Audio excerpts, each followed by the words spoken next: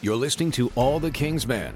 The views and opinions expressed are solely those of the host and other contributors. They do not necessarily represent those of the Los Angeles Kings. Now, here's your host, Jesse Cohen. Welcome back, Kings fans. My name is Jesse Cohen. This is All the King's Men. The Kings have just wrapped up their development camp, and free agency starts tomorrow, possibly today, depending on when you listen to this. To discuss both of those things, we turn, of course, to LA Kings insider John Rosen, and from NHL.com and the great city of Buffalo, Joe Yerdon. But before that, a quick chat with LA Kings general manager Rob Blake about some of the younger players in the Kings system. Just what you think about the progress and the evolution of the players brought up from Ontario this season. How closely you'll be monitoring them through the playoffs. I think it is the first time in a long time you've seen this many young guys injected into the lineup. And so it gives us a good sense of where they're at in their careers and where they can go to. I'll rely heavily on, obviously, our development staff. They spend a ton of time with these guys to take the next step, not just to play in the league, but to win in the league. A lot of emphasis being put on speed in the game. Obviously, Kempe and Brodzinski, tons of speed. How pleased were you with their brief stint this season? I thought Adrian was very good, very similar to the way he does it. You see his speed in the neutral zone. You see it checking. And he's going to exploit players with that. Johnny did a lot of what he did when he first got to the American League. He had a lot of chances. Didn't capitalize on a goal, but you see his release, you see his shot, and you see his awareness. So I think getting them a taste of it and understanding that next year they got to be in that role. As a right-shooting defenseman, soft spot in your heart for Quality? Yeah, played very well. Came up and competitive. I wouldn't say overall fast, but he's quick. I do. I like that Gravel. I think Gravel's been good. I thought Forbert's emergence this year. It gives us a lot of options on the back end. Perfect. Thank you very much. Thank you. Joining me now, LA Kings insider John Rosen. How are you doing today, John? Good. I feel this is the first time that we have recorded the podcast in front of a crowd. Yeah, that's right. And face-to-face, I think. Face-to-face, yeah. I don't even like doing anything face-to-face. I just like tweeting and checking email. This is all too IRL for me. If only there was a way to text podcasts. Oh, man. That is text-to-speech. That would be good for transcribing, too. So you and I have spent the last 4 days watching development camp. Not the most exciting task in the world, but someone's got to do it. Now, obviously it's difficult to pinpoint too much watching just drills, but was there anybody that stood out to you over those 4 days? It's hard to get that type of information from a hockey operation. Actually, I'll share who I liked in a second, but generally when you ask those types of questions, who stood out, you're not going to get specific answers on the record from hockey ops. It's about development. It's not, who is capable of this, who is capable of that. With all that being said, from the first session on the ice on Tuesday morning with the forwards, I liked Matt Luff's game. This is going to be a really interesting case this coming year, where Matt Luff is potential to play in either the OHL or the AHL. When you are 20 years old, you can return to major junior hockey. Each major junior team can have 3 20-year-olds. So I think going into camp, the expectation was that he would be a player that would most likely be ticketed for OHL Hamilton. And I think with what he's been able to show, the 25 goals this past year in a partial season, and showing what he has shown at development camp, I think he's got a really decent chance to make the Ontario Reign this year. It's not going to say he's going to. I think a lot of it will have to go into competition. Is Austin Wagner fully healthy? Those types of questions. But from the limited amount of information that I could glean, just in speaking with a couple people within the Kings organization, they really like the way that his game has come through with development. And he has a skill set that's somewhat similar to Tanner Pearson's. He gets up and down the ice very well. He skates well. He can forecheck, and he's got a really good shot. Something that I noticed from him at training camp. I thought he had a really good day on Tuesday. Maybe on Wednesday, not quite at that same level. Was that you saw a little frustration maybe when he would look up to the sky, and think that, I have the ability to be able to do this. I can't show it on this particular drill. So that was just anecdotally something I saw. I thought he was good. Jared Anderson-Dolan can fly. Players like Drake Grimshaw, again, another 2017 draft pick, really good shot. He was their 5th round pick, but you and I both independently noticed his shot. Yeah. it's interesting because he was a player too that I think, from what I had read about, because this is a player I knew nothing about going into the draft. And then you do research on him a little bit, and you watch videos, and you see that he's a guy who can probably dish out some hits. He's got a good little kind of compact body that can generate a lot of energy, but is somebody that certainly has a good shot, and he put it to use after his trade to Sarnia, where I believe he had 20 goals in his final 28 games or something with the Sting this past year. So he was somebody that I thought stood out. But again, it's you have to always weigh how old these players are, where they were playing last year. Are they Europeans? Are they coming in and playing on a smaller ice surface for the first time? So with all that being said, again, all that context, I thought Luff looked pretty good. It's funny you mentioned Matt Luff. He was a player that stood out to me in last year's development camp. He was an invitee, wound up signing a contract in August. I find myself noticing immediately the taller players, right? I mean, it's you can't help it, right? They're the guys. I noticed Cale Clay. Clay get a good camp. He's not one of the taller no, guys, that is true. But I just mean when you get them all up in a line, and so Luff was one of those guys who used his size. Another one for me was Simon. Now I'm blanking on his last name. Number 49, Benoit. Although he didn't, it was one of those things where he stood out to me in drills, but then once you see the scrimmage, all of a sudden you realize the application of those skills maybe falls off a little bit, and that was where Anderson Dolan stood out to me.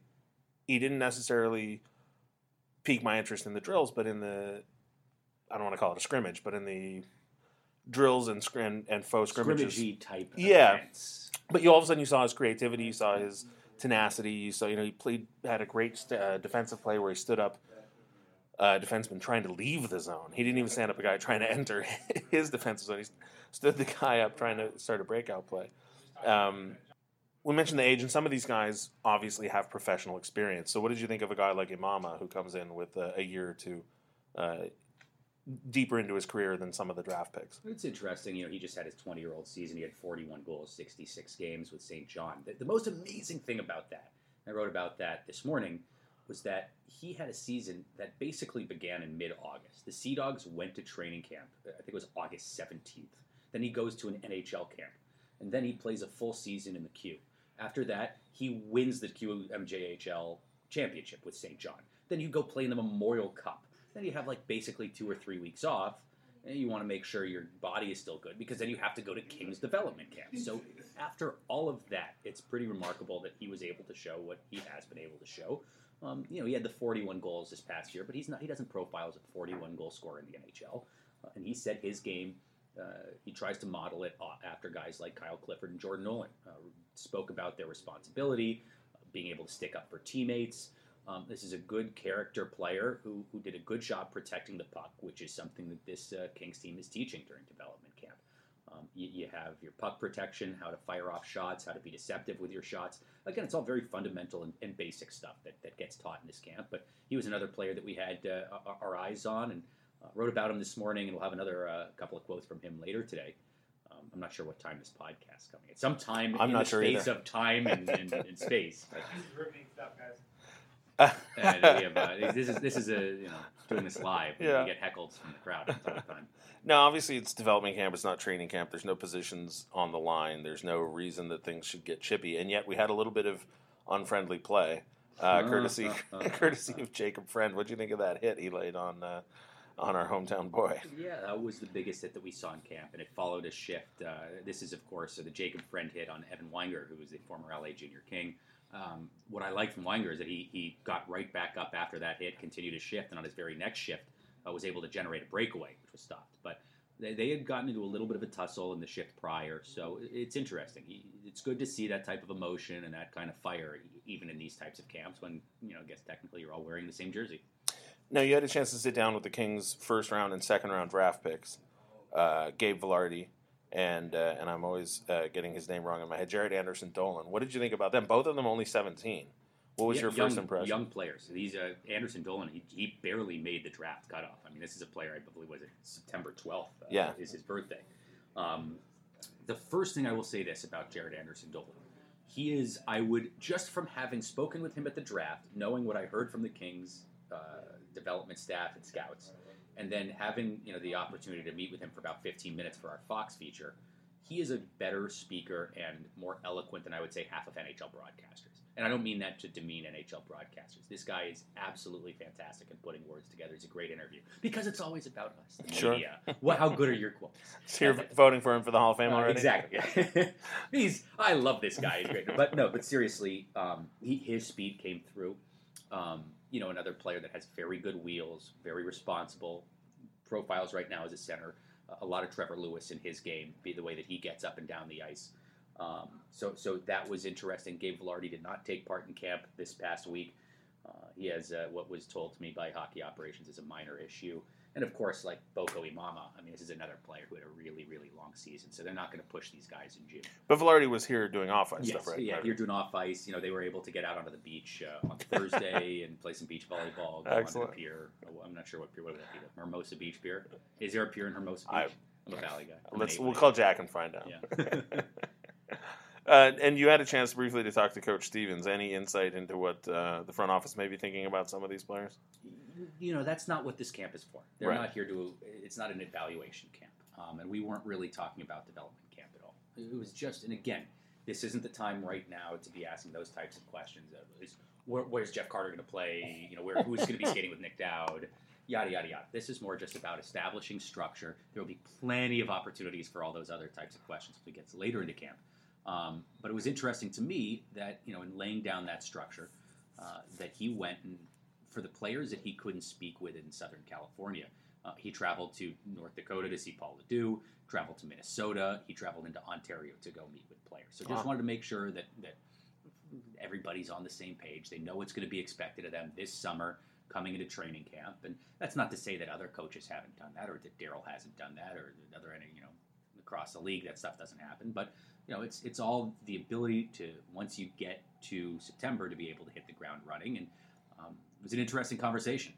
He answered a bunch of questions. It's up on LAKingsInsider.com. I'm going to speak with him later this summer, more just as kind of a, meet with him a little bit to make sure that I don't drive him crazy like, maybe some other Kings coaches in franchise history.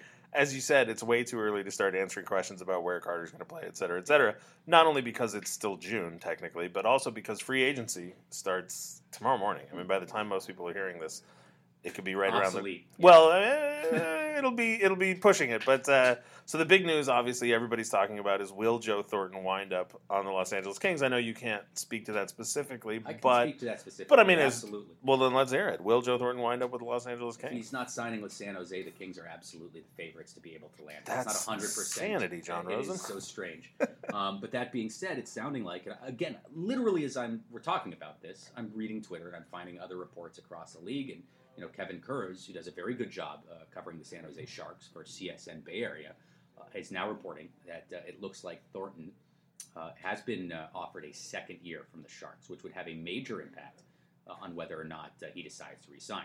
I think everybody who has been following this story, and that includes me, that includes the national reporters, other LA reporters, all have more or less assumed that he's going to re-sign in San Jose. But if he doesn't, LA is absolutely going to be at or most likely at the top of his list of places to play. And from the Kings' perspective, from multiple sources, he is a priority. I heard that term used, a priority, for this Kings team. Say what you will about his age. I don't mean to dismiss that because he's 38 years old. He still is among and hasn't lost that ability in his game to distribute the puck and dish the puck.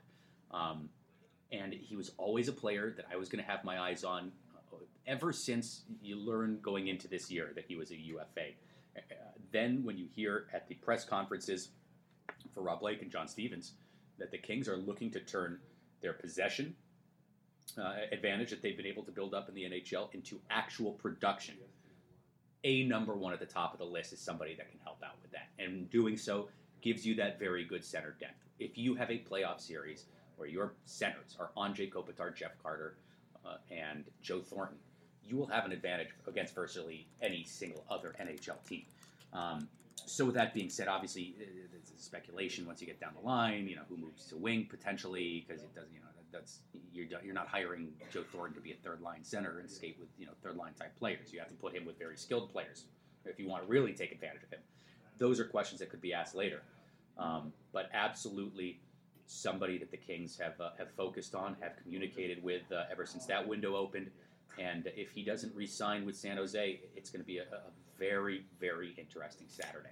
To be clear, if he wanted to, he could just sign with them today or yesterday or the day before, right? Yeah. I mean, he's only since July 1st, 2016, right. Signed with them. Yes. So, as I think you put it to me yesterday, every moment that passes that the announcement doesn't come out that he's signing in San Jose. That's correct. But any of these moments that I read where now he's being offered potentially a 2-year deal from the San Jose Sharks, that runs counter to that. So it's interesting. It would be weird.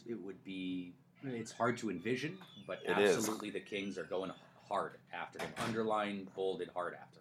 It's strange to think about San Jose losing not only Thornton but also Marleau in the same offseason. I mean, they're, for better or for worse, their identity, maybe not as a hockey club, but as on the sports page, right? Like, those two players have been there for... That's speculation right now. Again, I still think San Jose re-signs both players. I think that's a 55% chance of that happening. They get both of the players back. It's if they don't get those players, both of them back, that Thornton could potentially sign in Los Angeles. So, but I mean, that absolutely is a part of it. I mean, these are entrenched, cultured stalwarts of the San Jose Sharks organization. So it's hard to envision.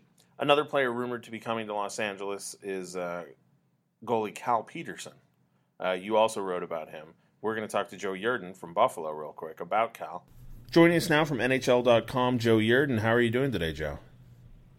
Doing good. Good to talk to you guys. We appreciate you pulling yourself away from the trade news out of Buffalo to talk to us about a goalie. John, you broke the news that Cal Peterson set to join the LA Kings. You want to ask Joe what he knows about old Cal? Well, I do, but I have several other questions first. Oh, by all means. First of all, best wings in Buffalo. Are we talking Gabriel's Gate? Are we talking Anchor Bar? Are we talking Duff's? What's maybe a top three here? Oh, my top three? Geez. I got my top three right now. Well, Gabriel's Gate is definitely a top three. I can't rank them because each one does their own thing, like its own way. So you get, I mean, the flavors are all kind of the same, but you get different stuff at each place, and it's wonderful. Like you go to Gabriel's Gate, you probably get the best standard wing. So that's, if you're looking for like the tried true Buffalo wing, like that's the place to go.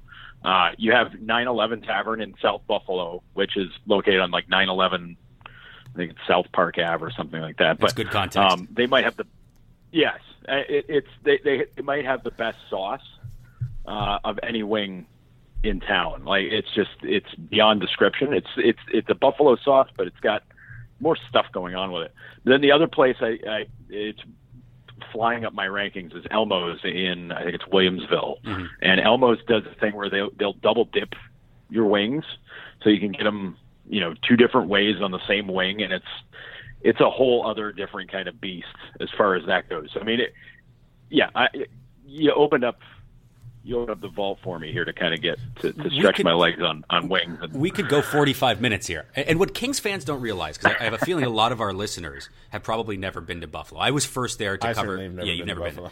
But I was first there in the Frozen Four in 2003 when Thomas Vanek scored that beautiful wraparound goal, unfortunately, on Al Montoya and my Michigan Wolverines in overtime. But in going back and visiting, apart from being a great hockey city, there are a lot of good establishments, bars, restaurants, all situated in different pockets of downtown. Joe has introduced me to a lot of these places, and it is a great sports town. It is a completely tormented sports town, unfairly perhaps. But that stigma, obviously, it's cold. It was very cold when we were there this past year and snowy. But a wonderful hockey town. And a lot of good places to go and eat bar fare, which is a staple of my diet, especially when we get towards college football season. Well, you mentioned the tormented sports town thing, and I think the food's only gotten better here because of the torment. Because I mean, if you're here winning, you're winning at everything, and you're gloating about winning, and you're doing all that kind of stuff, you're not really looking to pig out and drown your sorrows in alcohol and fatty foods. I mean, this town, I mean, you can go anywhere. I mean, it's weird because people always ask what are the best wings in Buffalo. It's like The truth is, you can go any place in Buffalo and get good wings. To get the really great ones, you got to go look for some other places. But you're not going to find a place that makes them bad here, because if you make bad wings here, that word gets around like wildfire, and you're not going to last long, because people are going to be like, well, if you can't get the wings right, why would we ever eat anything from your place? I will say that I very much enjoy going to Buffalo, much more than I have enjoyed going to Utica, New York.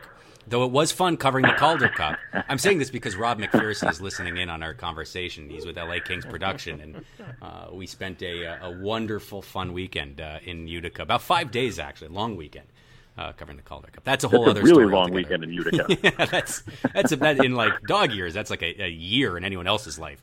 Well, if anybody's interested in the future podcast, All the Wings Men, with Joe Yerdon and John Rosen. But Joe, if you're anywhere near as well spoken on goalie prospects as you are on wings, I have a feeling we're in for a treat. And that leads us into that next conversation. You know, how obviously Kings fans might not know the history of the relationship that Cal Petersen had with the Buffalo Sabres. Can you just give us a timeline, especially really over the last 3 or 4 months, when it became clear, as recently as late June, that he wouldn't sign with the Sabres?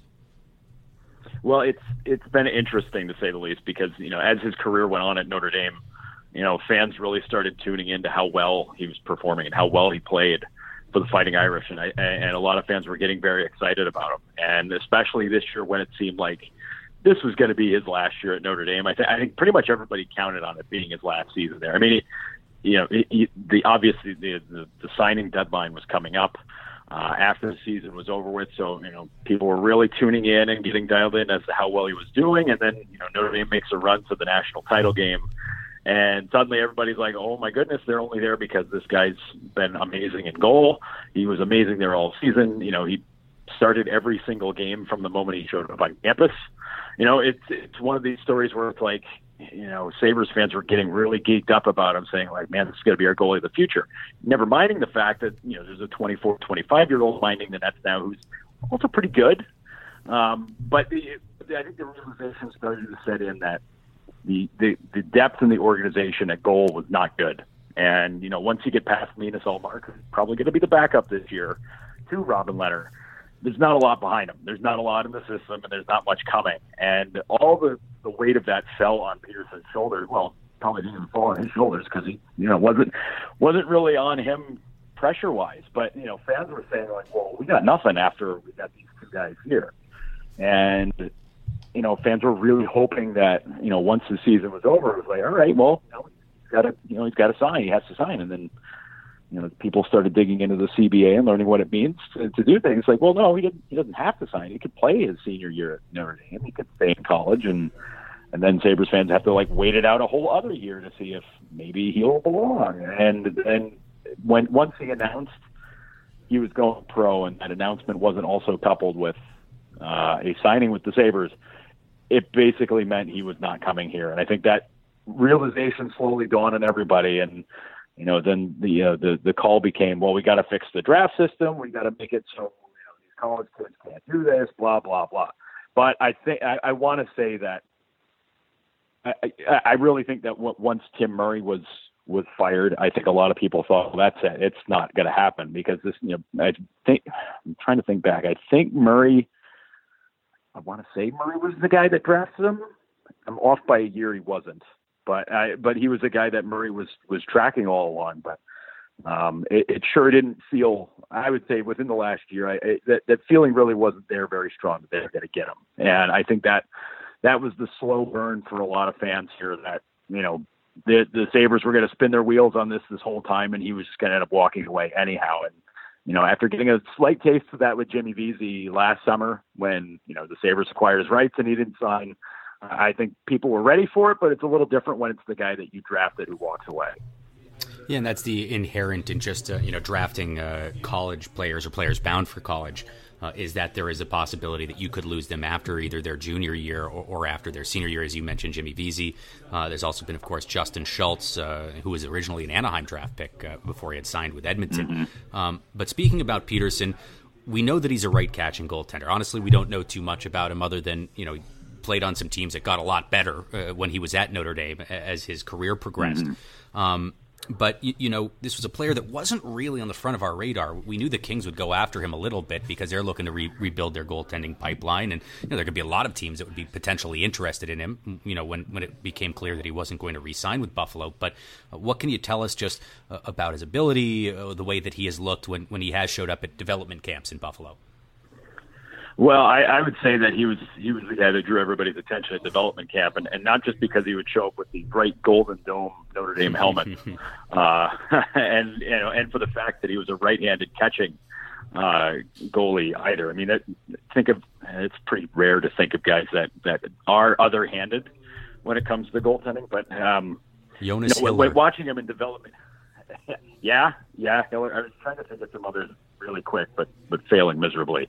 But I think when I think of watching him here at development camp, I think last year was really the first time we saw him was last summer, because the previous 2 years, it was a crowded house goalie wise, and I don't think they wanted to have everybody here, but he was a guy who stood out because he does have a presence in that. And he has the ability to be athletic. He can do a lot of things. And watching him at Notre Dame, I mean, Notre Dame, they're a different Notre Dame than they were, maybe 20 years ago in hockey, where they were a team that were getting rolled over, they were getting beat up and whatnot. I mean, this team, ever since Jeff Jackson took over, has been one of the better ones in college hockey. And I know you know that, John. It's pretty much wheelhouse for those of us that have been watching college hockey. But, you see the way Peterson's played and the way he carries those teams. I mean, these have been pretty good Notre Dame teams that he's had in front of him. And, I mean, you'd argue the team they had last year, I mean, they're that close to winning a title. But yet he was still the standout player. I mean, there are games where suddenly he's facing 40, 45, maybe even 50 shots at a game, and he's stopping, 39 out of 40. He's stopping 44 out of 45. He's stopping 48 out of 50. And you're saying, well, geez, this kid's really good. And that's what he's shown during his entire career, is that he had that ability to steal games, to win games, and just play all around really solid in net. And, I think when you think of guys who did that in college level, I mean, geez, all you have to do is look at John Quick. I mean, what he was able to do at UMass, with a program that wasn't very good in college hockey, and still bring them to the tournament, still win a round in the tournament, to be able to win a game in the tournament with a not so great team. I mean, that's the kind of ability Peterson has. And mind you, some of that gets hidden a little bit by playing with some good players at Notre Dame. I mean, Anders Bjork did a dynamic job there the last couple of years, but this is a guy who's to me, he's the real deal. He's one of the best college guys I've seen in a few years. And the Kings are getting a good one. They're getting a guy who's going to be good. I don't know how fast he's going to be an NHL ready and NHL steady goaltender, but he's going to be a guy that you're going to be watching in Ontario probably this season. Maybe he's a guy who comes in training camp and just dazzles everybody and makes life really uncomfortable for a guy like Jack Campbell. Maybe that's the kind of position they're going to be in. And honestly, I believe that's really what helps him out, what helps Peterson out in picking the Kings, is that, it's taken Campbell a while to kind of get himself into that spot. But, Peterson's the guy who could just walk in and say, all right, well, this net's mine now. I'm taking it. I don't know if that opportunity was going to be afforded him in Buffalo. I don't think they wanted to push him right into the NHL, and that's what helped make the case for him to go to L.A. Well, L.A. now flush with American-born goaltenders. Who would have ever predicted that? Joe, the position of goaltender is moving towards larger bodies, taller guys. We see, goalies as tall as 6'6", 6'7" now. 6'1", not exactly short, but I'm wondering how big Peterson plays in net, and if he's able to compete in this new world of larger goalies. Well, it's funny. When I think of every time I've watched him, I've never pictured him as being one of those smaller guys. I mean, 6'1's not small, but I mean, current goaltending, he certainly seems to be that way. But the way he positions himself and the way he sets up in goal, to me, I'm not a goalie scientist by any means. I'm not going to profess to be, somebody who works at In Goal Mag and can break it all down for you. But when I watch him play, the way he sets himself up, I mean, he doesn't really put himself in a position where, it's going to lead to obvious problems. He's not going to put himself in a spot where, he's going to get himself into trouble. To me, he's a guy that he's in control of where he's going to be at all times. He's going to be able to get those angles down proper. He knows when to be aggressive, when to not go chasing after things. And to me, he's just a calm dude. And the way he plays in that, he covers all the ground. I mean, he's a guy who can just hold his spot and do his work and be very effective at it. And I try to think of some of the ways he's broken it down where he's set up. It's almost in a rope-a-dopey sort of John Quick kind of way where it looks like he's giving you something, but all he's doing is daring you to take the shot. It looks like he's giving you just to make the day easier for him. You know what type of scientist, because you brought this up, what type of scientist I want to be? I want to be one of those jersey scientists where you read the releases from the NHL. Well, this jersey is 37% lighter and absorbs water 92% better than the pre. Like, they're actually scientists, people who went and got advanced degrees in being able to break this stuff down. I'd never heard the phrase wicking before. Maybe that's something that's just one of those buzzwords created by one of the Jersey scientists. That's how much they have above us. That's amazing. Joe, I'm going to give you a chance to use one of my favorite cliches in goaltending. Would you say that Peterson has ice water in his veins? Yeah. No, I would say he's almost a lizard. Really, that's he's got so much ice water in his veins. He is actually cold-blooded, and I mean it's what you guys get talking about scientists, and it made me start thinking that I want to be a Jersey scientist. I want to be one of those guys that quits NASA to specifically work on Jersey science, much like those who quit NASA to work on developing and making pans. We can get rid of the heat-resistant panels on the bottom of the shuttle and just lace them with the old Reebok NHL jerseys? Yeah, do that, and hopefully they don't tear apart on takeoff or re-entry or, when being bashed with a super pan or something. It's just like one of those kind of deals. I was hoping to drop the first Mr. Show reference here. Speaking of the super pan, and the question that I had written down above anything else of a scouting report on Cal Peterson is: do you see him more as a Jean-Baptiste Falluza or more as a Van Hammersley master billiard player, trick billiards player? I think he's he's versatile. Van Hammersley is very, very versatile. We just right here. You will be able to see in your metrics, Jesse, that we just lost about 500 listeners. Only because iTunes now finally offers us that kind of ability. I would say he's a Jean-Baptiste Falluza because he will not be haunted by mediocrity, which is probably a bold enough statement on its own. And he is not only my mentor, but my tormentor.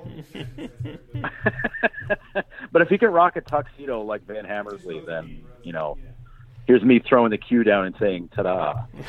Well, I think we are done tormenting you for the day, Joe. Thank you, as always, for joining us. I'm glad I was able to get my Mr. Show shots in here before you were like, oh my God, we got to get him off the air. All the Kingsmen podcast just so seamlessly segued into a Mr. Show podcast that we really didn't have much time to realize this. I mean, we're launching 3 new podcasts after that.